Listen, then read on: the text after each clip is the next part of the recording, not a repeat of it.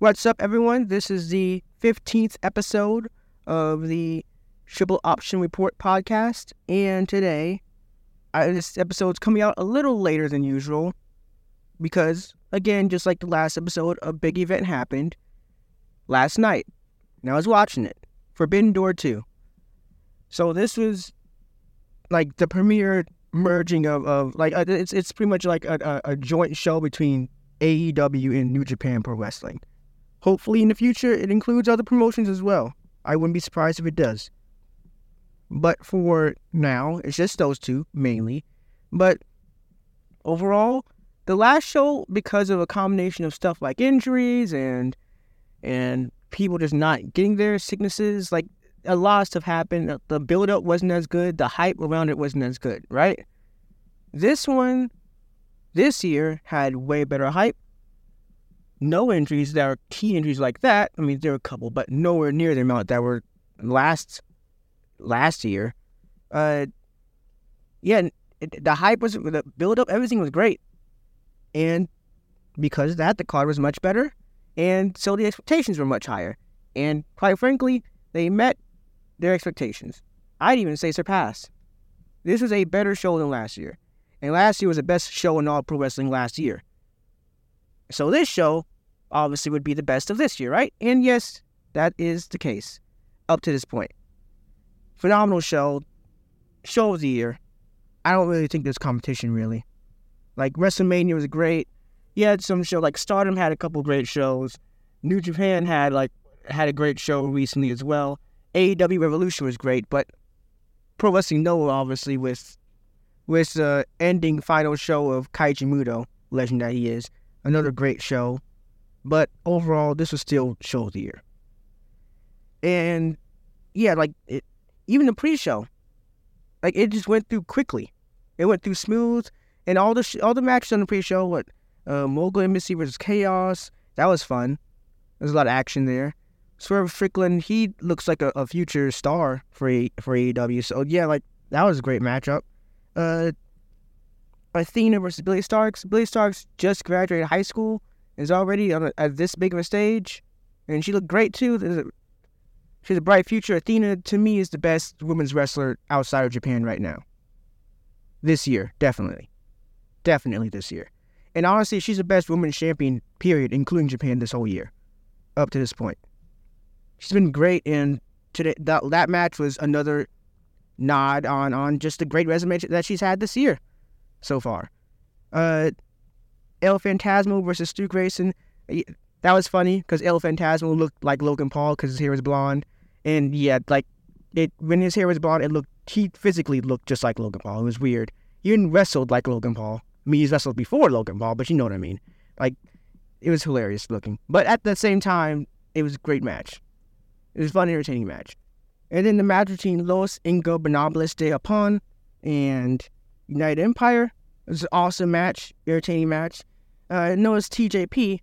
I remember him from WWE. I had seen him. He's been in New Japan for a while now, but wow, he has a lot more tattoos now. But that's just a little reference. But yeah, overall the match was awesome. Shingo Takagi looked awesome. Roman Takahashi looked awesome, and they were super over with the crowd. Kyle Fletcher looked great. So yeah, overall the pre-show, that's the pre-show. Those matches were great. They were entertaining. They weren't long, but they did their job. They did a lot for the little amount of time they were given. Now, the main show, MJF versus Hiroshi Tanahashi. Tanahashi is obviously not what he was 10 years ago, physically. He's a lot older now. His body, the refusal to take surgeries and to take time off, they've taken their toll now on him. But despite not being what he was physically, he still knows how to get to his spots correct and get to his spots on time, and he just knows all the ins and outs of what to do in a wrestling ring. And he still knows how to get over with the crowd like crazy. It was like the perfect type of traditional babyface versus heel matchup, pretty much. And MJF was a great wrestler for him, opponent for him at this time in his career. MJF did a great job. It was overall pretty good match. For what they had and for what they were given, it was a pretty good match. And they did their job. Orange Cassidy, CM Punk versus Satoshi Kojima. Now, this was an entertaining match. A really good match to me. CM Punk was hated by the crowd.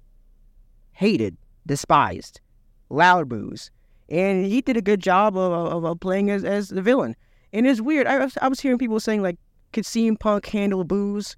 That was weird to me. Like, yeah. Could one of the biggest, best villains of the last 20 years in pro wrestling handle boos? Yeah, obviously. And he did. He did an amazing job. Him and Kojima did a great job just overall. Just the shops. It's everything. It was awesome.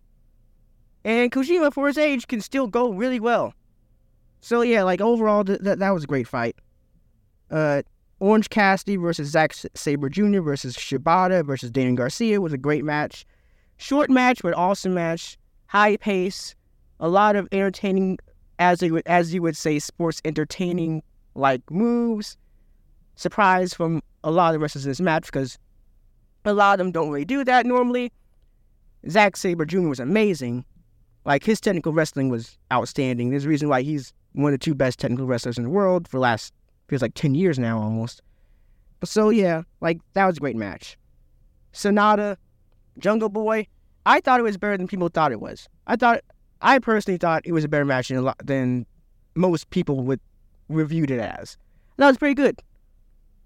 I thought Sonata, overall, like, he did a good job. Jungle Boy they both did a good job of copying each other's moves. They both, to me, met expectations, which I had pretty good expectations of both, because I watched both of them wrestle. A lot of people who aren't familiar with AEW weren't high on Jungle Boy because they didn't see a lot from him. A lot of people who weren't noticeable about New Japan weren't high on Sonata because they hadn't seen a lot of him. Overall, they both did a good job. And Jungle Boy, overall, he's done a good job of turning heel. Like, it's been slowly happening the last few months now. And boy, did the ending of that match show it. The aftermath. That was awesome. Jungle Boy is now officially a villain. And Taz, as a commentator, because Jungle Boy attacked his partner Hook, who's Taz's son, did an awesome job as a commentator during that aftermath, during that heel turn, and just the aftermath and all. Like, everything. I'm excited for what this feud's going to be. Definitely. And for Jungle Boy in the future. Now, the Elite versus the Blackpool Combat Club.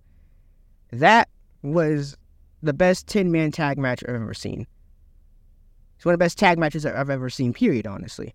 Just the chaos. It was chaos, but it was, like, organized in a weird way. It was awesome. There was one scene where I think it was Eddie Kingston and Jon Moxley slapping each other, slapping each other, while everyone else is going crazy on the outside, and the camera just zoomed out to show everything that was happening. It was insane. The Hangman looked amazing in this match. Takeshita looked amazing in this match. Ishii looked great. Like, there were so many moments here. It was an outstanding match. The best tag match I've seen all year in all pro wrestling. Toni Storm versus Willow Nightingale was really good.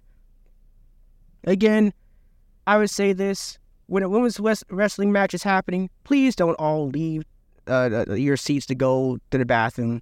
This is not one of those shows.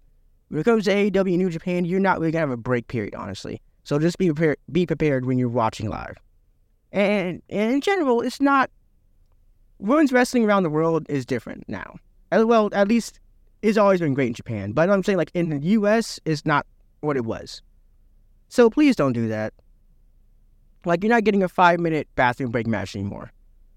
They don't do that anymore. So they're like, yeah. It's like, and if you want the women to get noticed more, that's a good way not to get them noticed. To go all to the bathroom and just, like, leave. That's stupid. Stop. Wait for squash matches to do that. Or, like, backstage segments or something. I don't know. But not during the match itself. But yeah, overall, still, the match still had a lot of heat to it. Willow Nightingale was still really over with the fans. The fans loved her. Overall, it was a really good match. There was one crazy bump where she did Willow Nightingale pulled like a Death Valley driver on I think it was Death Valley driver. I don't know. I think it was that on Toni Storm on the apron. It looked brutal. But yeah, overall, it was a really good match. And Toni Storm as a heel, she's done great. So yeah, hopefully this leads to Storm versus Jamie Hayter in the future. And with Nightingale, I think this might lead to, she got caught up with Julia from some Stardom. Maybe we might actually eventually get a Stardom AEW combination in the future, which would be great because it's been something that's been hyped about for a while now. And it seems like they might be trying to do that, and they couldn't now because, Stardom's entire roster was booked for a big show for them literally the day before, which is also a great show. But yeah, that would be great. But, yeah, Will Ospreay versus Kenny Omega. This is the greatest match is this the greatest match I've ever seen? It's top 3 greatest matches that I've ever seen, live or not, period. I think this one was better than their match at Wrestle Kingdom earlier this year. This was amazing. They actually did almost everything that they did for the Wrestle Kingdom match, but the sides were switched. Will Ospreay was the aggressive one, and Kenny Omega was the guy who was having to fight back throughout the match, and in a different way. It was very brutal. The first match was brutal, but yeah, this one was brutal. Don Callis, usually when stuff like that happens and how it happens, like the interference and all that, it can be annoying the way it was executed, but no, it was actually, I liked it. And Kenny Omega, that Tiger Driver 91 that Will Ospreay did, that was so brutal. That was awesome. But yeah, brutal. I would only do that once or twice a career, if even that. But it was still awesome. But man, he landed it right on his head, Omega. And when he went for slow motion, the replay, yeah, he could show clearly land on his head. Still, that was an amazing match, a brutal match. That's match of the year to me. Might be the match of the decade, honestly. I think it is match of the decade. But even better than the first one. That's crazy. Omega might be on his way to having 2 of the greatest trilogies in pro wrestling history, in ring rise. And crazy thing is, he's still got matches to go. Look at to me, he's wrestler of the year. Look at this resume. This man's faced Will Ospreay twice. He's El Hijo del Vikingo on that one was on regular TV on TBS on Dynamite for AEW. The whole series versus the Death Triangle, the match with Jon Moxley, and him and the Elite versus Blackpool Combat Club at Double or Nothing earlier this year. He has already halfway through the year only, and he's put out this many great matches. To me, he's wrestler of the year in his 40s. I think he's, in ring wise, the greatest wrestler of all time. That's just what I think, my personal opinion. Now, next match was Sting, Darby, Naito versus Jericho, Guevara, and Suzuki. Overall, this did its job. It started out really good. I think it started to fall off the rails a little when I don't know if Sting was supposed to take that 630 through the table. I think you're supposed to move out the way because Guevara never got up, and Sting was slowly getting up, but seemed legit kind of hurt, but not injured, but aching. Yeah, I don't know. And after that, the match kind of not sloppy, but it was a little off at times. Overall, it's still pretty solid to above. It's still an above average, somewhat good match, and it did its job really well. And the crowd loved it still. So overall, it was still good. But yeah, you could definitely see that maybe there's some spots in there that weren't supposed to happen. And of course, the last match, Bryan Danielson versus Okada. Bryan Danielson came out to the final countdown. If anyone doesn't know, the final countdown by Europe, I believe.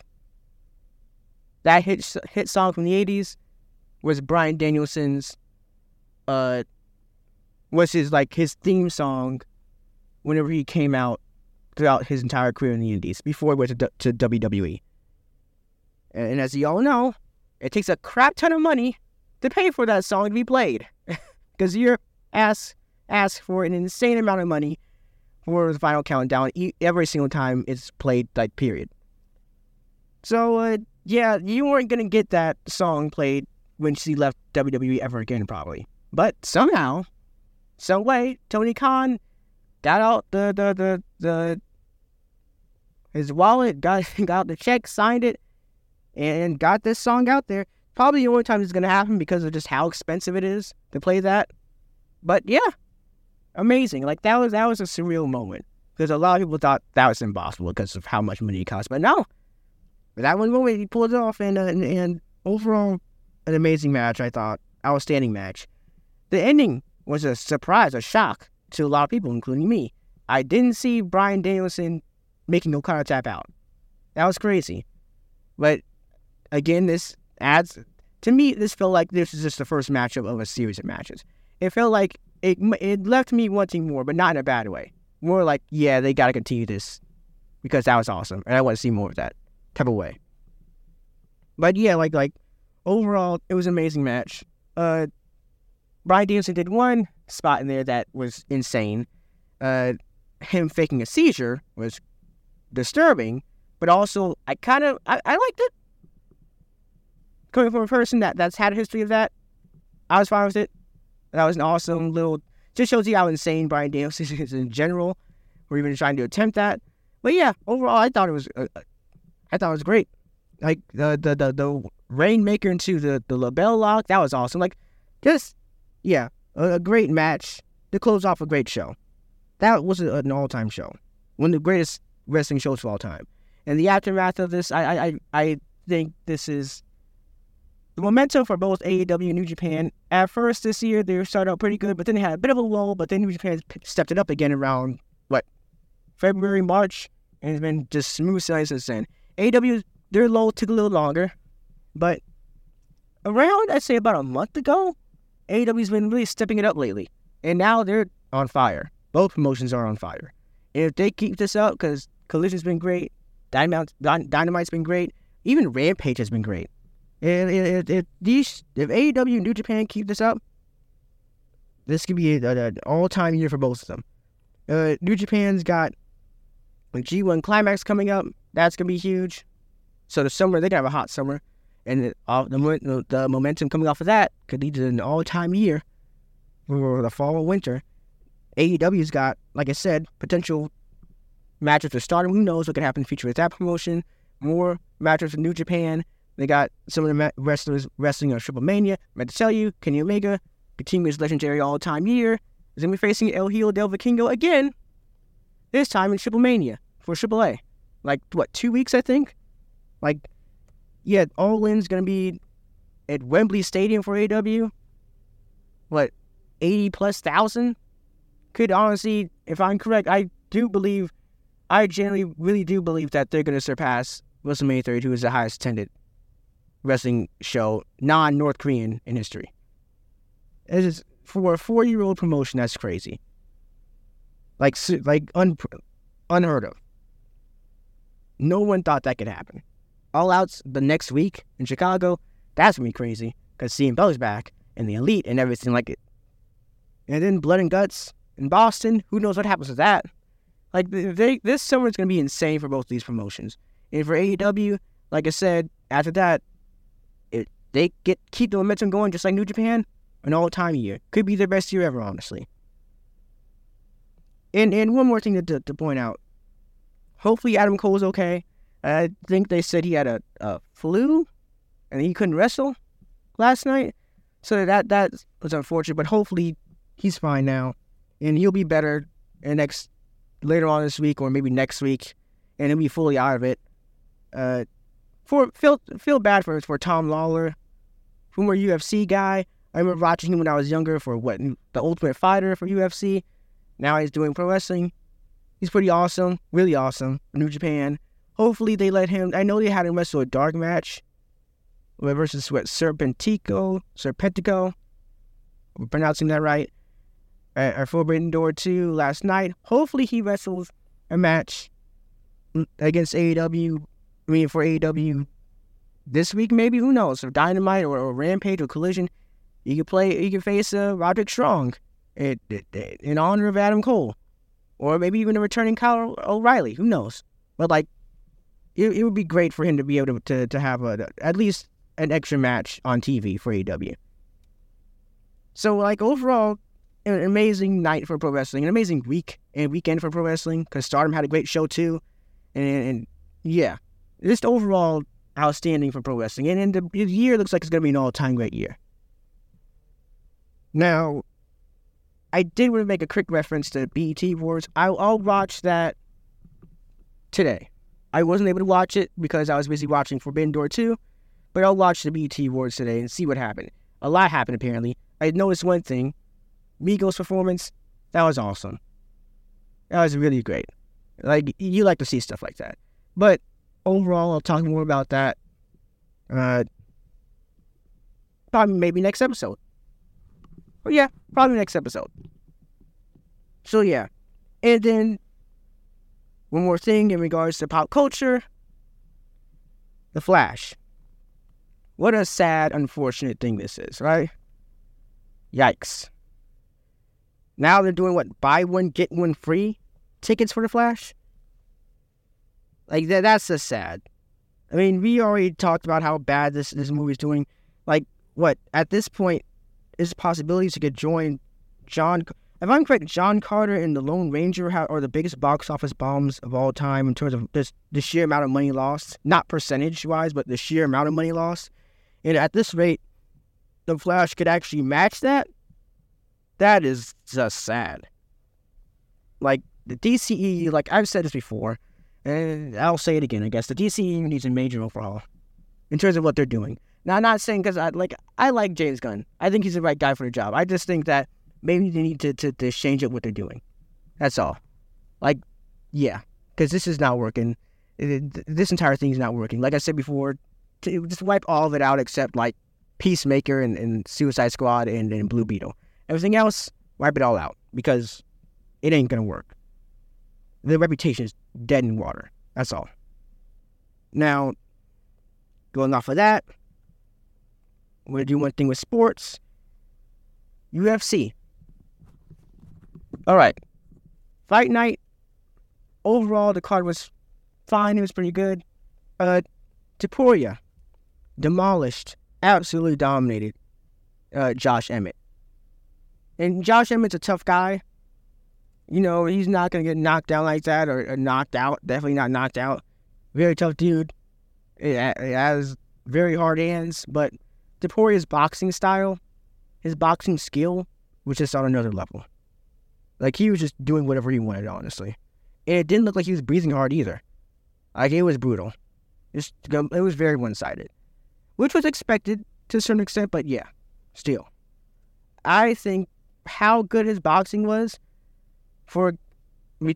along with how good his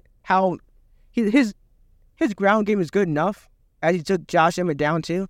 His ground game is good enough that people don't notice that. To go with how phenomenal his boxing is and his striking overall, that I really do think, I don't think he needs to be facing Holloway. No, I think he should go ahead and face Volkanovski. It would be a good change of pace, honestly. Who do I think wins? Probably Volk, honestly, at this point still. But it would be just nice to have a change of scenery for Volkanovski. He doesn't need to be facing like people like Korean Zombie. That was just hard to watch. I have no idea what they're thinking with that. Actually, they have Korean Zombie going against someone he should be going against right now. I mean, his next fight as well. And again, why? But yeah, like overall, like I think Taporia versus Volkanovski is the way to go. I think that's the right thing to do, the right move.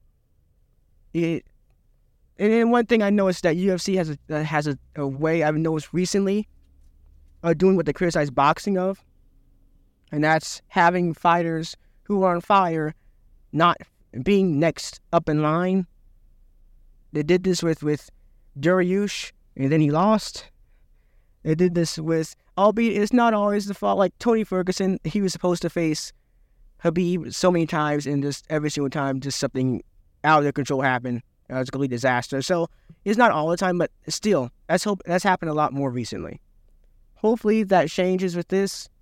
I think Taporia is ready for Volkanovski. I think that's a great fight. I think it's the right fight to make.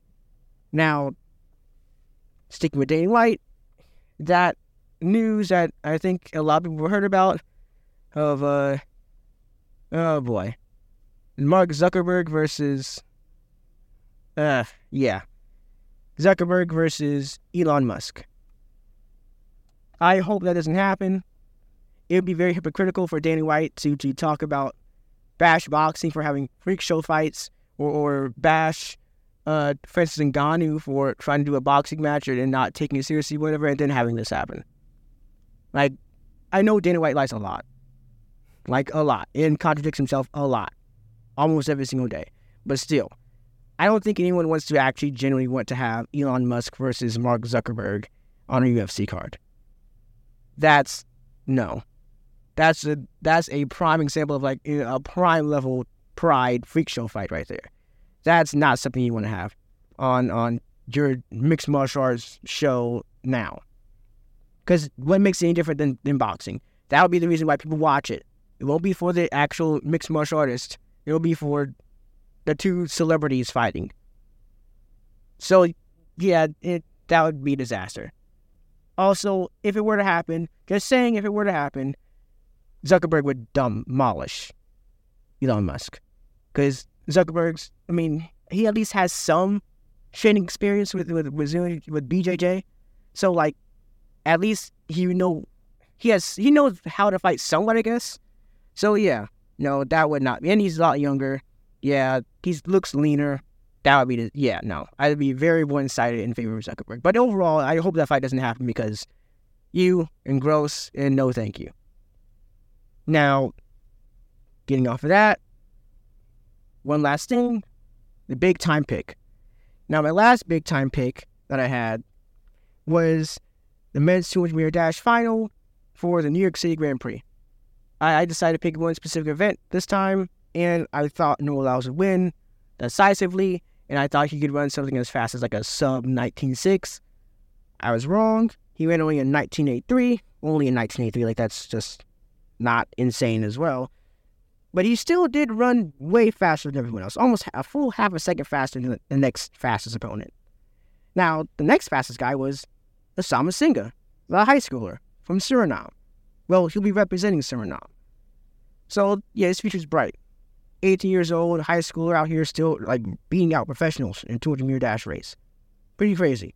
But, yeah, Noah Lyles still, though, absolutely demolished the field. Looked like he could run a lot faster than that, honestly. Looked like he was holding back. Still ran a 19.83. So, yeah, he's the favorite for gold for 200 for a reason. Let's just say that. And he matched Usain Bolt's record for most sub 20-second 200-meter dash race runs ever in a career. And almost half the time. Pretty crazy. So, yeah, Noah Lyles is on his way to an all-time great career. He's definitely a runaway favorite to win the 200-meter gold this year in the World Championships, and most likely favorite to win 200 gold next year in the Olympics. Only challenge to me is how big of a jump does Knighton make by next year. But still, Noah Lyles should definitely be the favorite heading to next year as well. So, yeah, that was everything for this episode. A lot shorter than usual because I was mainly focused on one big event, and that was an awesome event, and rightfully so, because it deserved it. Oh, crap, I forgot. Wow. My actual big-time pick. I was talking so much about last episode's big-time pick, I forgot the actual one. Now, tonight is Game 3 of the College World Series. It's the final game. LSU and Florida. All SEC. Now, my guess, I'm just going to go off this. I know that Florida wiped them off the face of the earth last game, Game 2. Was it 24-3? Something insane like that. I think LSU comes back. I think LSU is a better team across the board. I like the team. They're not, like I said before, they're not built like a normal LSU team, but they're just as good. So, from a physical standpoint. But yeah, anyway, I'll just say I pick LSU over Florida tonight to win the whole thing. Win the College World Series 2-1. But I'll see y'all. Next episode's Wednesday. After that's Friday. Remember, it's Mondays, Wednesdays, and Fridays. You never know what you're going to get. See y'all.